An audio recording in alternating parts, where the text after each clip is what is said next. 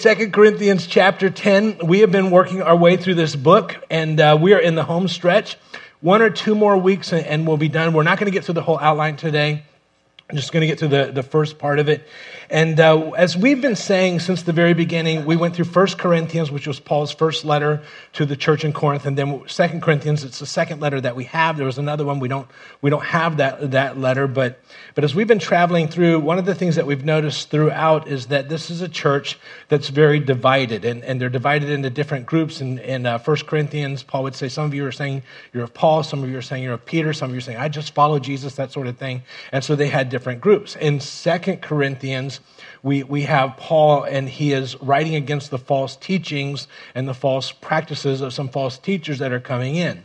You see, Paul had started this church years ago, spends a year and a half there, and then ultimately hands the church off to another pastor, continues on his missionary journeys, and it's through a period of years, a number of teachers come into the church. We're going to find that they're false teachers. They're teaching things that are strange.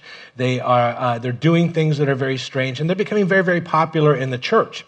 One of the challenges that they had in the early church was that, unlike us, they didn't have one place for the church to come together. So people would meet in homes, and you might have 100 people in this home and 100 people in that home. Each of those homes, although they were one church, I would say, we'd want to say one church united, but they were very, very divided, because this home church would have kind of a pastor or a teacher with this kind of bent, and another one have this kind of bent. And so they had a number of different teachings that were working their way through the church and creating all types of havoc. So Paul is writing against some of those things. And they've been misrepresenting the gospel. They've been misrepresenting Jesus. They've been misrepresenting what the ministry is. And they're becoming very, very, very popular in the church. So Paul, again, is writing. So I'm going to pick it up as we continue on in this in verse 1. Verse 1 kind of unlocks everything that we're going to talk about today. So we'll spend a few moments here. I'll read it in our Bibles first. He says, now I, Paul, and I want you to underline the word Paul, I myself urge you, and he says, by the meekness and gentleness of Christ. He says, I who am meek. Some of your Bibles will say, I who am timid. However your Bible says it, go ahead and underline that. My Bible says meek. He says, I who am meek when face to face with you, but bold toward you when absent. So that verse is going to unlock everything that we're going to talk about today. I've put it there on your outline from a literal translation. It's worded slightly different. But in a literal translation, it would say it like this. He says, and I, Paul, myself, and hopefully you underline that word Paul, myself, do call upon you through the meekness and gentleness of the Christ. Underline that. And what Paul is going to be saying here is when Jesus was on the earth in his earthly ministry, he chose to operate in ministry through meekness and gentleness. So Paul says, so I'm calling you to remember that, but based upon that, here's how I have chosen to do ministry. And he goes on and he says, who in presence, when I'm with you, he says, indeed am humble. And I want you to underline the word humble. Among you, and being absent, have courage toward you. So in opposition to what the false teachers were doing in the church, and in opposition to the methods they were using and some of the things that they were teaching, Paul is saying this, and I want you to write this down. Paul says, choosing the ministry of Jesus as the example, Paul chose a humble approach to ministry, a humble approach to ministry. Jesus had modeled for Paul and for the church that true spiritual power is found in humbleness, gentleness, and meekness. Gentleness and meekness, not in throwing your weight around.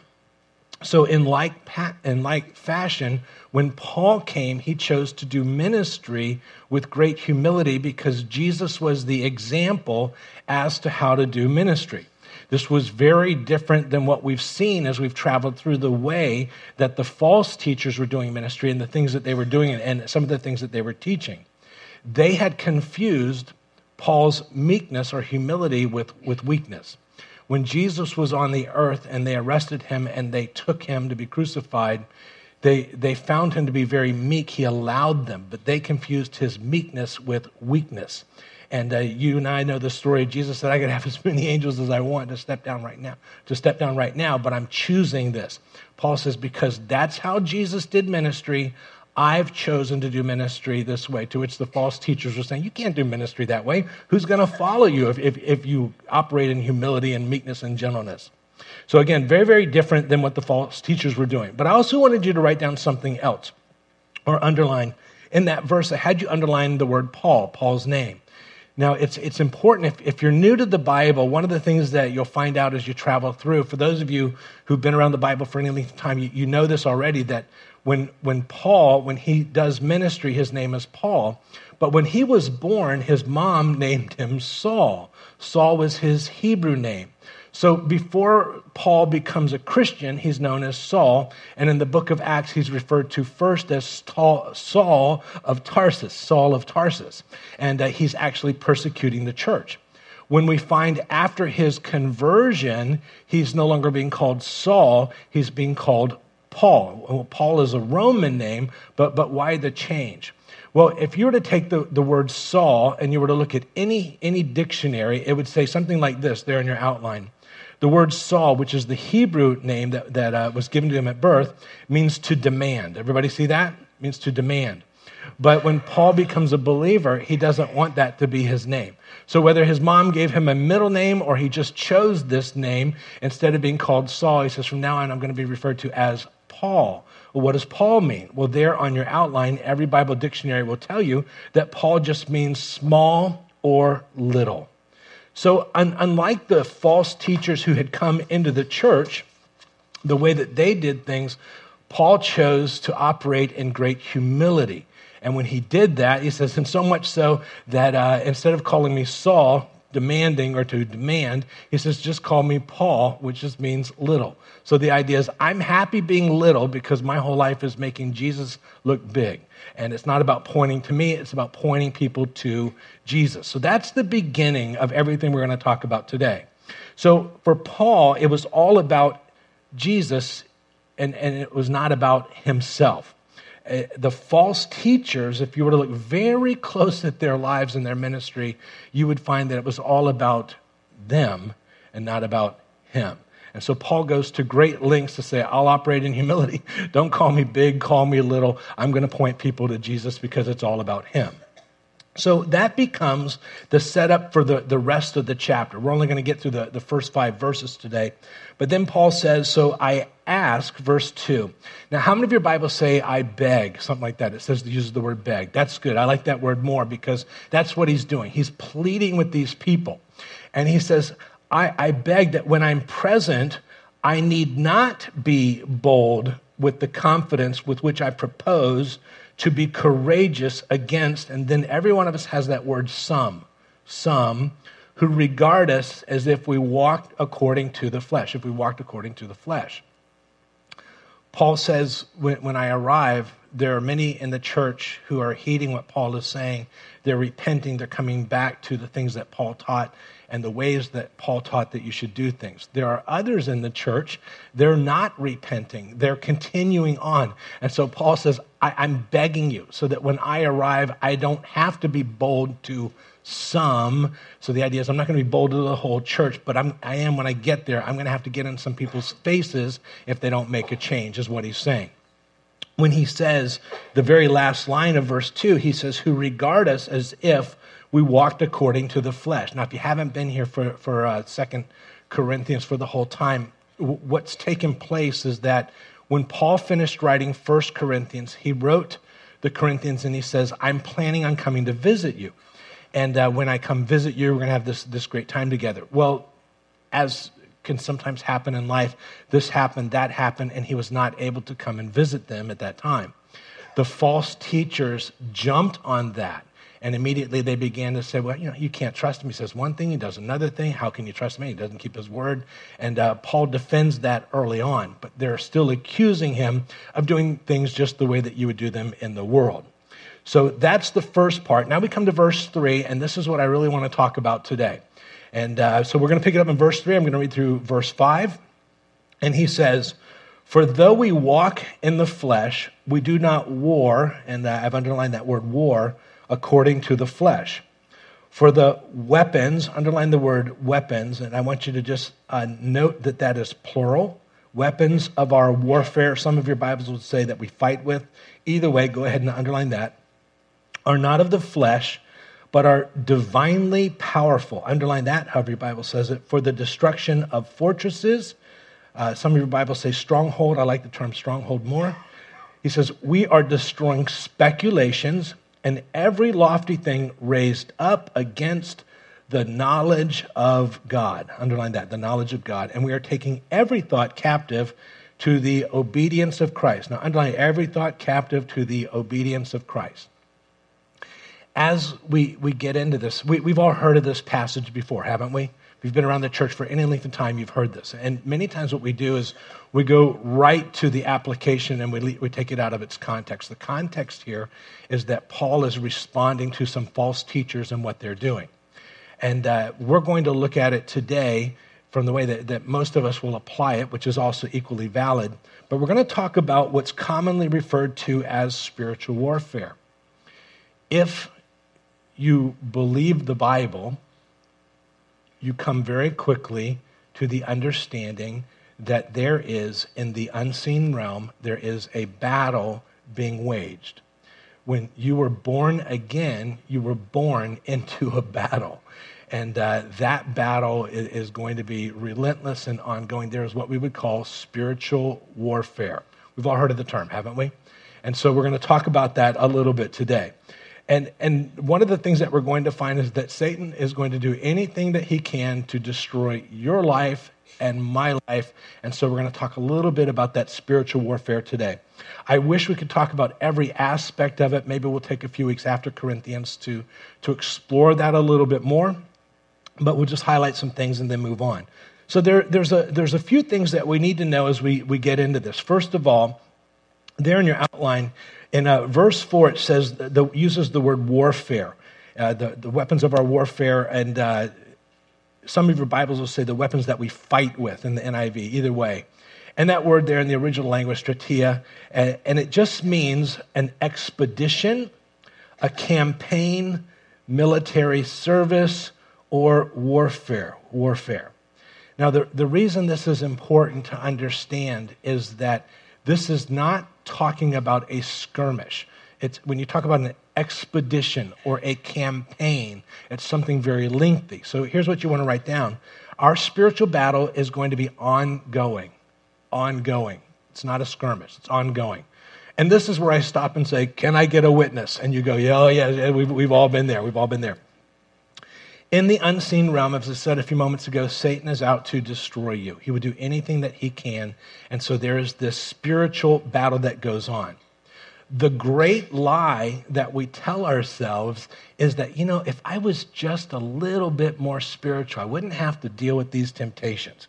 I mean, if I was just a little bit more mature, I wouldn't have to deal with this. I'd be overcoming. Nothing can be further from the truth.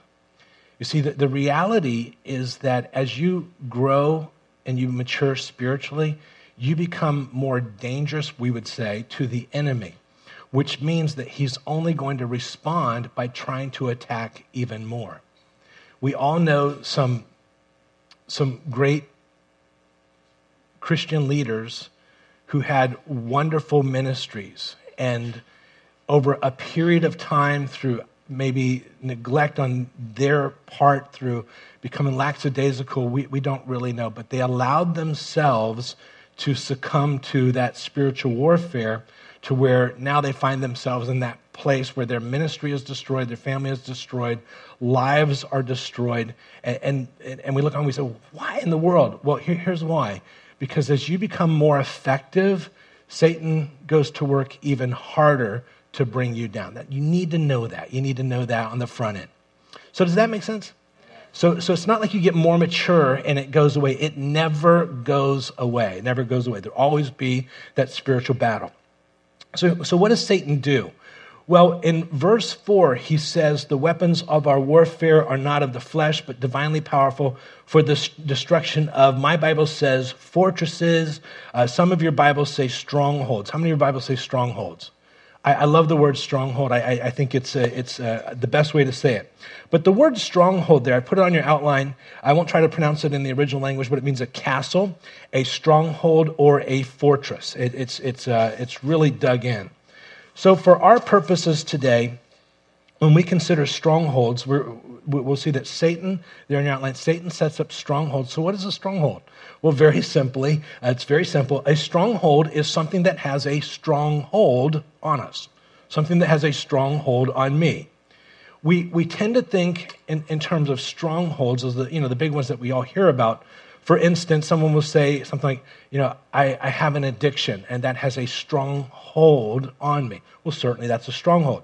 Some would say, well, I have a pornography issue, and that has a stronghold on me. I have a hard time shaking it. Some would say that. Some would say, I have a stronghold of anger. As much as I want to, I want to shake it, but it just has this stronghold on me. Another would say a stronghold of fear. You look around and you say, I know that the fears that I have of this situation they go beyond what any other person would have. And that would be a fear that would have a strong hold on us. And so there are those strongholds that we know about. Now, strongholds tend to manifest themselves. Let me read verse 5. He says, we're destroying speculations and every lofty thing. Some of your Bibles say pretenses, however your Bible says it. And then I want to highlight where it says, raised up against the knowledge of God. And it says we're taking every thought captive to the obedience of Christ. So as we read that, we see that strongholds manifest themselves, you want to write this down, as any argument, some of your Bibles would say speculation, however your Bible says it, against the knowledge of God. Any argument against the knowledge of God. It's important here to understand that Paul is writing to Christians. They are in the church. They got their issues, but they are in the church. They're Christians. Sometimes, even those of us who profess faith in Jesus, we can allow a stronghold to come into our life that is such that it raises itself up against the knowledge of God. So I'm going to share a couple of examples here. When that stronghold raises itself up against the knowledge of God, what it does is it puts us in the position where whether we intend to or not, we're in that place where we're smarter than God. So as I share a couple of these things, it's not from the perspective of you people, but it's from the perspective of if you have this stronghold, you really need to think about it because it's raising itself up against the knowledge of God. So you ready? Like you mean it. You're like, I don't know. Can I get out now? Okay, here's one. Bible begins by saying, in the beginning, God created the heavens and the earth. Okay, and then a little bit later on, he says, and here's the process. God said, let there be, and there was light. Okay, and then he just goes through it. God said, let there be, and there was. God said, let there be, and there was. And then you come to the New Testament, and several times in the Gospels, Jesus, who is God in the flesh, would say, since the beginning of creation. Since the beginning of creation. Now, sometimes those who profess to be Christian, whether they mean it or not, they just kind of pat Jesus on the head and say, I know Jesus, but here's, I know you believed in that, but here's the thing. We're much more enlightened now. We have more information than you had as the creator, God in the flesh. We've seen some things, and so now we believe in another process, and that other process that brought it into existence is the process known as, did you not know the word? The process is evolution, absolutely. And so what we do, we have a stronghold that raises itself up against the knowledge of God, because I can tell you that belief system does not come from God or his word or Jesus speaking in the Gospels, it comes from another spirit. Actually, that whole teaching comes from a group of people who completely reject the existence of God. They reject Jesus as God, Jesus as the Messiah, everything that you and I hold to. And so they have put forth this theory. And for many of us, what we have allowed is the statements of unbelievers to go against and even above against the knowledge of God. And if that's the case, then you might find that that is a stronghold that you are embracing, which is against the knowledge of God. Now, in our Genesis 1 teaching, we talk about that. We've actually made some extra copies. If you want to find out the other side of the story, if you really look at evolution in just a few minutes, as we talk through it, you have a very hard time believing in that as the process. But for many professing Christians, that has become a stronghold that has raised itself up against the knowledge of God. Does that make sense? Another one would be somebody would say, well, Jesus says, I am the way and the truth and the life, and no one comes to the Father except or but through me. So that's either true or it's not true. There are those who are professing Christians who now come to Jesus and say, well, Jesus, I know that you said that, but I think they're nice people, and so this is what they follow. I follow what I follow, they follow what they follow. It's all good. We all kind of get there. And so what we've done is we allow that to become a stronghold in our mind, and that raises itself up against the knowledge of God, the knowledge of God. And I can tell you that that belief system does not come from the Holy Spirit. It does not come from your Bible. It comes from another source. Another stronghold that many believers would have, and this is sort of one that we don't typically think about, but the Bible from cover to cover talks about the importance of prayer and how from example to example to example of how God moves through prayer. Years ago, I used to cite a study that showed that the average pastor prays only 3 minutes a day. And then following up with that is, if the average pastor prays only 3 minutes a day, how much less does the average parishioner? Although we see in the Bible that God works through prayer, and if we would all say, do you think prayer is important? We all give the Sunday school answer, and we say, well, yes, I believe prayer is important. And yet if we were to look at our prayer life, we would say, well, the only time that I really pray would be like for a meal, maybe just before I go to bed. And what we will say when our back is against the wall, we'll respond by saying something like, I live in the real world. I live in the real world. And I would suggest to you that there is a world that is much more real than what you and I see right here today.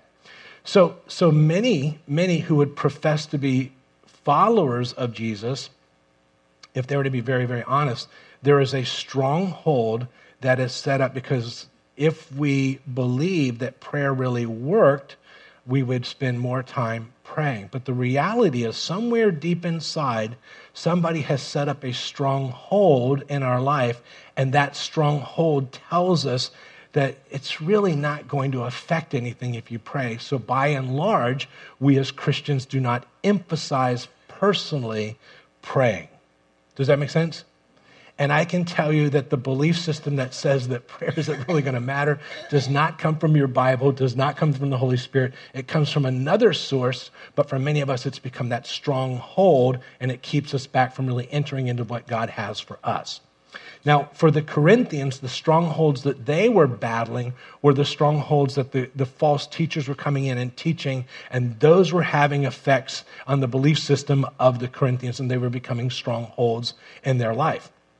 Verse 5, he says, we are destroying speculations and every lofty thing, however your Bible says it, raised up against the knowledge of God, and we're taking every thought captive to the obedience of Christ.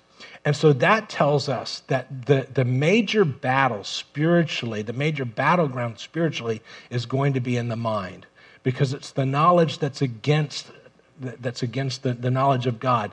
It's taking every thought captive to the obedience of Christ. So the major battleground for us spiritually is going to be in our mind. I love the quote that says, "It's hard to fight an enemy who has outposts in your head," which is true. So arguments and anything raised up against the knowledge of God. So how do those strongholds get there? Well, I'm going to give you the very, very short version. People write books about this. We just don't have time to go through it. But how do we get these strongholds? Sometimes we open a door and Satan takes the opportunity and he comes in. You see somebody who has an addiction. There was a certain point in their life where they opened the door and he came in and he just got a hook in there somehow. And over time, that became a stronghold as that door was open. Sometimes Satan uses things like emotional trauma. He will use extreme abuse. He will use a tragedy in our life. And those have a way of getting in there and shaping the way that we process reality. Sometimes it just comes from you and I living and staying in an environment that continuously over time teaches things that are contrary to what we would say the knowledge of God, what God would say. And so because we hear it and hear it and hear it, and we stay in that environment, over time we begin to believe not the truth of God, but we would say the lie of Satan. And so that's how that gets in there. So we understand that in areas like addiction, but it's also in other things where these strongholds get in and they become the filter for how we process reality. So if somebody's addicted, all of a sudden the way that they process reality is, I need this in order to get to that place where I feel this way. If it's a believing in evolution, that evolution becomes the filter by which we process what God says, as opposed to processing that by what God says. So it becomes a stronghold. So how do we tear down a stronghold? Well, we have to recognize some things. First of all, on your outline, he says the weapons, and I love that word weapons. It's plural. There's more than one. Of our warfare are not of the flesh, but divinely powerful, and the Greek word there is dunatos, for the destruction of fortresses,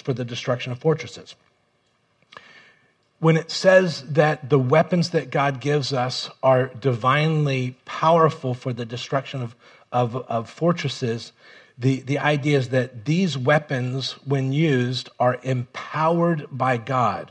They're empowered by God to demolish or bring destruction on those fortresses. What I love is the word where it says they're divinely powerful. Now, the word there is dunatos. And you'll hear that word. Some people will say dunatos. Some people say dunamai. And one of the most popular ways of saying it is dunamus.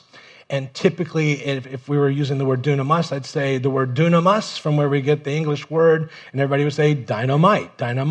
Well, actually, the word dynamite comes from the first part, which is duna.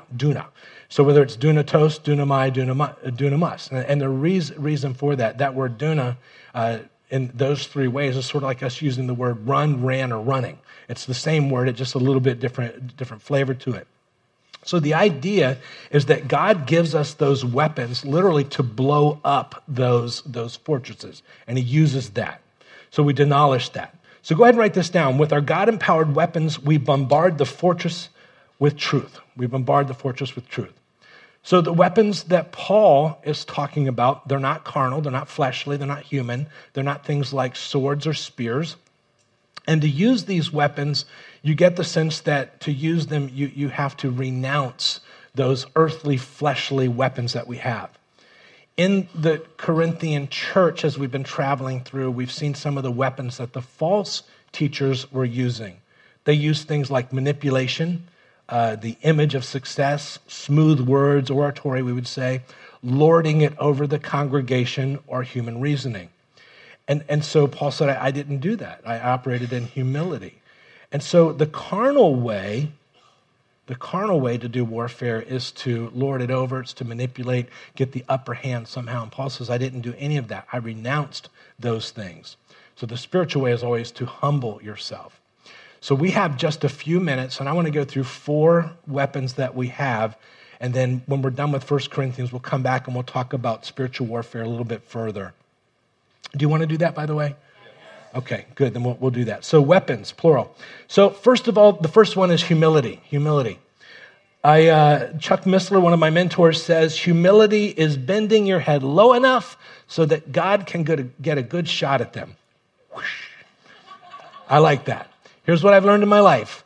I've learned that when people say bad things, they take the shot and they, whatever it is they do to me. If I take the shot back, God has a way of saying, all right, Dan, you've got this, so I'll just step out and let you handle this. Does that ever work out for me? No, it never does. I wish it would at least once. But if I say, you know what, I'm not going to respond back, I'm going to operate in humility, I'm not going to take the shot back, and I'm going to let the Lord work this out. Every time that I've done that, God has a way of stepping in and taking care of the situation a whole lot better than I could have.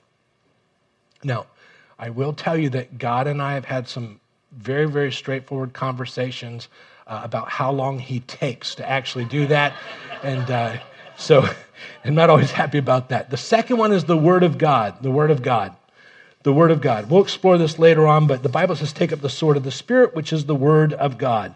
Why is it called a sword? Because it hurts. It hurts. It cuts. Remember when Jesus was being tempted by Satan? Every time Satan would bring a temptation, what did Jesus do? It is written. It is written. It is written. And about after 3 times, Satan couldn't take it anymore, and he leaves. He leaves. He can't take it anymore. So when you say to that temptation, to that stronghold, this is the truth, here's what the Bible says, it is written, however you want to say that, that bombarding with truth dismantles that fortress. There's a verse there in your outline. Jeremiah describes it like this. He says, is not my word like fire, declares the Lord, and like a hammer which shatters a rock? I first heard this 25 years ago. He says, like a hammer that shatters the rock. And I was in church, and the pastor came up. We had all these bricks, and he uses this verse, and he pulls out a hammer, puts the brick out, and he goes, it's like a hammer that shatters the rock, and he hits it, and nothing happens. He says, you see anything happen? He says, no, nothing happened. He says, so he starts going, like a hammer that shatters the rock. And he says, tap, tap, tap, tap, tap. And all of a sudden, the brick breaks. And the idea is they understood this thousands of years ago, that when you take God's word, it's like a hammer that shatters the rock. Now, I did not use that illustration today because the way it works out for me, I would come up to use that illustration. I'd have the one brick in the universe that would not break, and it would not go well. But it shatters it. It shatters it. You keep saying what God says. We'll talk about that more in a couple of weeks when we get there. Prayer. Prayer is the heavy artillery. Jesus would say, or about Jesus and his ministry, in Mark 1:35, he says, in the early morning while it was still dark, Jesus got up, left the house, went away to a secluded place and was praying there. Later on it would say, but he himself would often slip away to the wilderness and pray. I didn't have space on the outline, but in Luke chapter 22, it says that he made his way to the Mount of Olives, and it says, as was his custom. And that was the night that they arrested Jesus.